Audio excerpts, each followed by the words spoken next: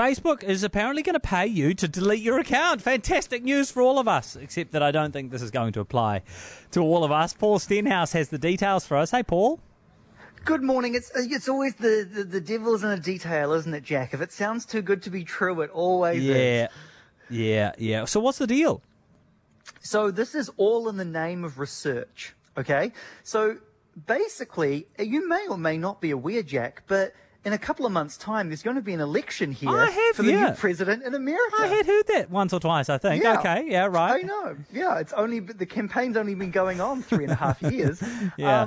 So basically, Facebook, obviously huge. No need to really even state that, right? So Facebook has partnered with a research group here, and they are trying to work out what impact Facebook and Instagram and the sort of election information you see around in that sphere has on the election. Right. Now, they're going to be changing the experience for people. So they're going to be they're going to be putting more ads for some people and less ads for others and this type of thing.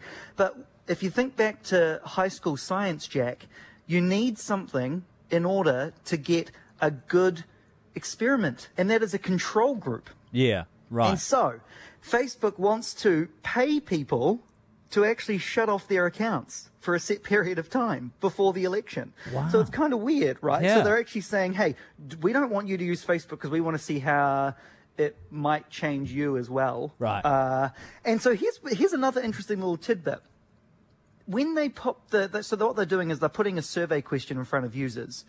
And actually, I got one of these this week, and mine was a little bit different, but the one that they're asking for people who are asking to get rid of their accounts is saying, how much would you like to get paid by Facebook to not have your account for a week? Yeah. So you could say, I want $10, $15, or $20 was the option. But it's a really interesting question because it isn't just about the election, that question. That question is almost like, how valuable do you think Facebook is to your life? And would you be willing to forego it for $10 or $15 or $20? And I actually, maybe I'm a geek, very likely, but I'm actually most interested in that question to come out of this research. Because would people value it at $100? Yeah. Would they value it at $1? Yeah. Yeah. I mean, honestly, I'd do it for free if I could. You've got that option now. Yeah, Jack. I know. Hey, laptops are in surprisingly short supply at the moment, Paul. Yeah, when this whole pandemic thing hit, remember we talked about webcams suddenly were in short supply because people needed to, I guess, plug things in, desktop computers, or mount them differently. Well, now schools over here are going back. Colleges, universities are going back. And workplaces, I think, have realized that this is probably, in the States anyway, we're in this for the long haul. So people need mobility now more than ever. And obviously laptops are so good for that, right? Yeah.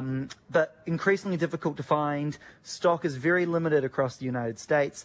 Dell says that, it's not just as easy as making more because you need to get all the bits to go in the laptop. Yeah, of course. And all of that takes time to manufacture as well. It's quite complex and quite a few different people have to come together in order to make laptops and things.